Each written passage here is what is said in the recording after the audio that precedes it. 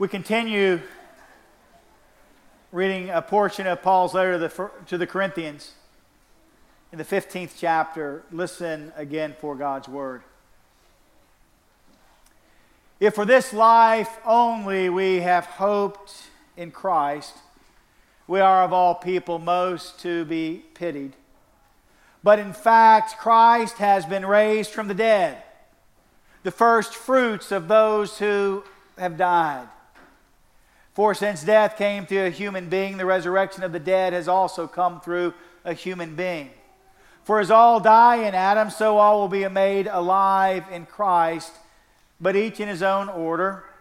Christ the first fruits, then at his coming those who belong to Christ. Then comes the end, when he hands over the kingdom to God the Father, after he has destroyed every ruler and every authority and power. For he must reign until he has put all his enemies under his feet. The last enemy to be destroyed is death. The word of the Lord. Thanks be to God. As some of you may know, we've spent our time during Lent and Holy Week and now today on Easter morning reflecting on rituals in the church, rituals we participate in here at St. Andrew. You've already done today's ritual. It's the greeting on Easter morning. Christ is risen. He is risen indeed.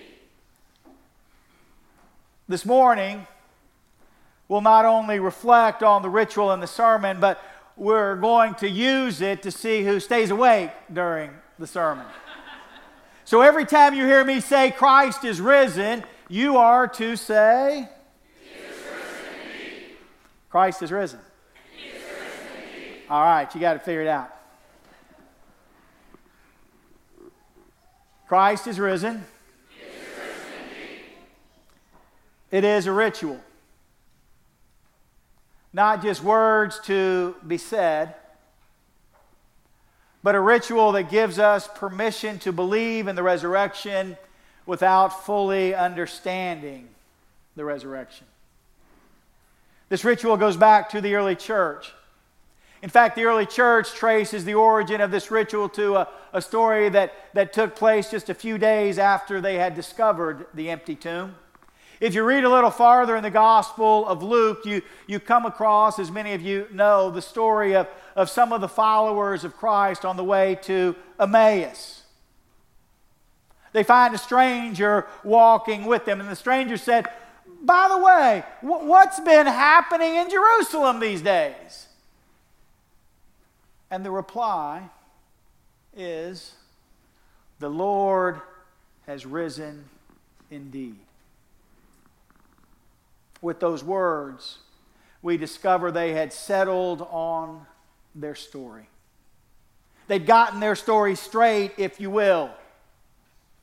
The tomb was empty. Christ was raised from the dead. God had transformed death into life.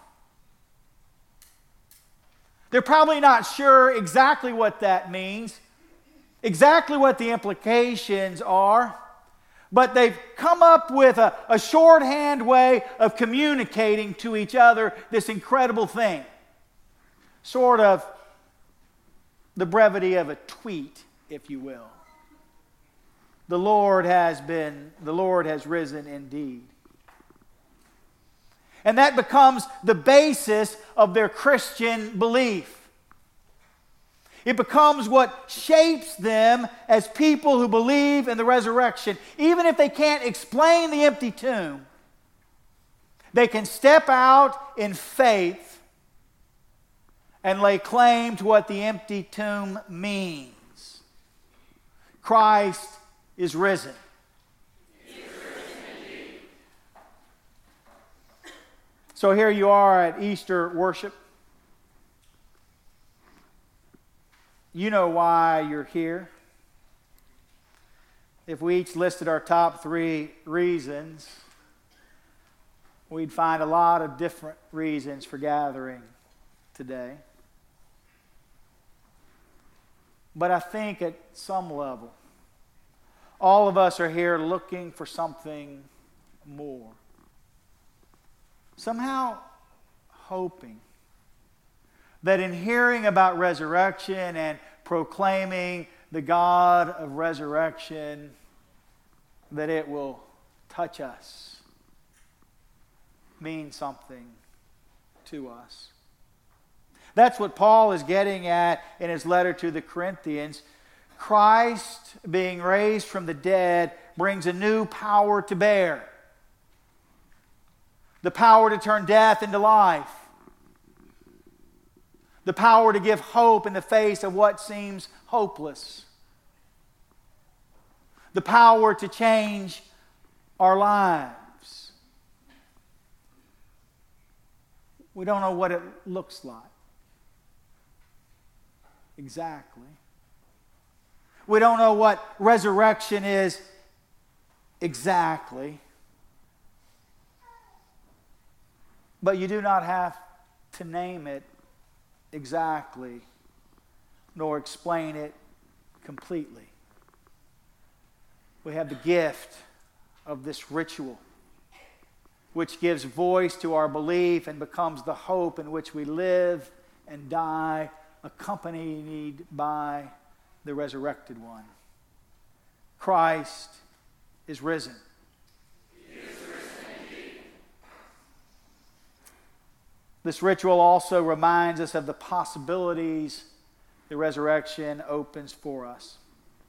Paul reminds us that the empty tomb has greater meaning than just the reality of the empty tomb. As amazing as finding that stone rolled away and no one there is, the implications are even greater. God has changed the trajectory of the world. Final death is no longer the end game. Transformation, new life, and eternal life, they're now in play. And that's bigger and scarier than just an empty tomb. Barbara Brown Taylor suggests that why the followers of Christ were scared by the empty tomb. They didn't know what to do with it. They knew what to do with a dead body. The women going to the tomb that morning took the spices necessary. They knew what to do with the dead body of Jesus. They knew how to grieve the death of someone. They're probably a couple of days into it. Many of them had been through the death of a friend or a loved one before. The dead body might bring tears to their eyes as sadness overwhelmed them, but they knew what to do with a dead body. But what strikes fear in them is the discovery that there is no body. Christ has been raised from the dead. Their reality and the world had been changed. To believe in the resurrection, to believe in the God who resurrects, means surrendering yourself to the future possibilities. As Eleanor of Aquitaine, the wife of King Henry II of England, says in a scene from The Lion in Winter, in a world where carpenters get resurrected, anything can happen. Are you ready for that? It could mean embracing death with confidence in the eternal life that waits. It means reading about Christians killed this morning in Sri Lanka because they showed up for church on Easter morning, and in the midst of that grief and that tragedy, believing that God is still at work. That God is calling us from the depths of despair into a future God puts before us. Or it could mean moving through your grief in the assurance that the joy of Christ waits for you. It could mean making the changes necessary in your life to allow you to grow into the person God is calling you to be. It could mean seizing the new opportunity that is so scary you can't even imagine going for it. It could mean breaking away from the brokenness you have known and accepted to remake yourself in the new way you hear God calling you to be. Laying claim to the resurrection means turning yourself over to the God of endless possibilities. Christ is risen. He is risen indeed.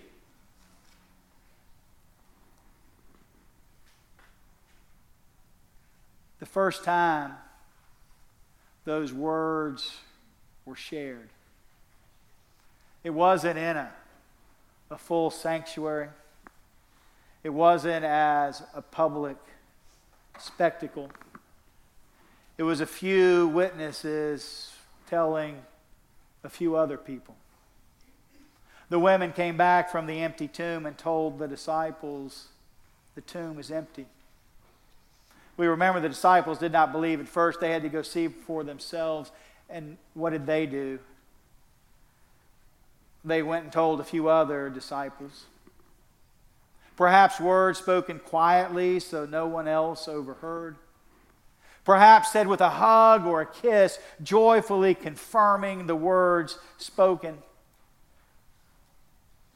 But they were shared one-on-one or in small groups like those first followers on the road to Emmaus. As the greeting developed, as the ritual developed, it became a greeting you would do with the person you met as you're gathering for worship, not just on Easter. But you would see someone and instead of hello, Christ is risen. He is risen indeed.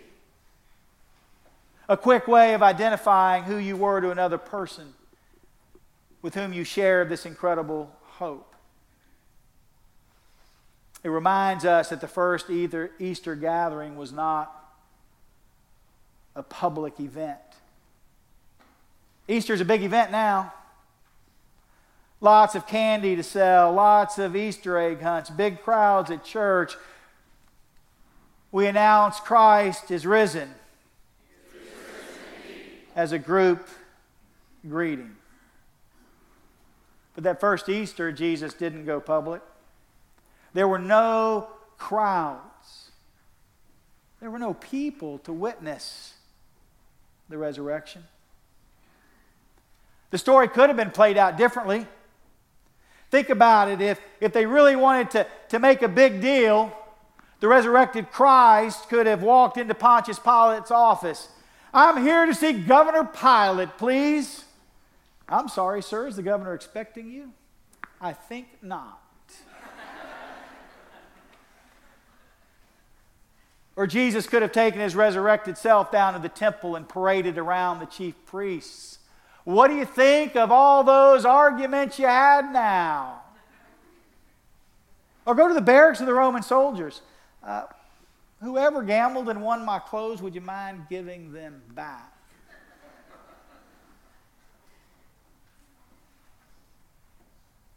Instead, he turns to his followers.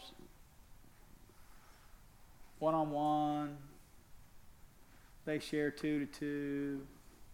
Small groups. He invites them to believe. He turns to us and he invites us to believe. He turns to you and you and you and you and you. He says, here I am. I'm back from the dead. Believe it. Let me transform your life. Join me in my death and my resurrection.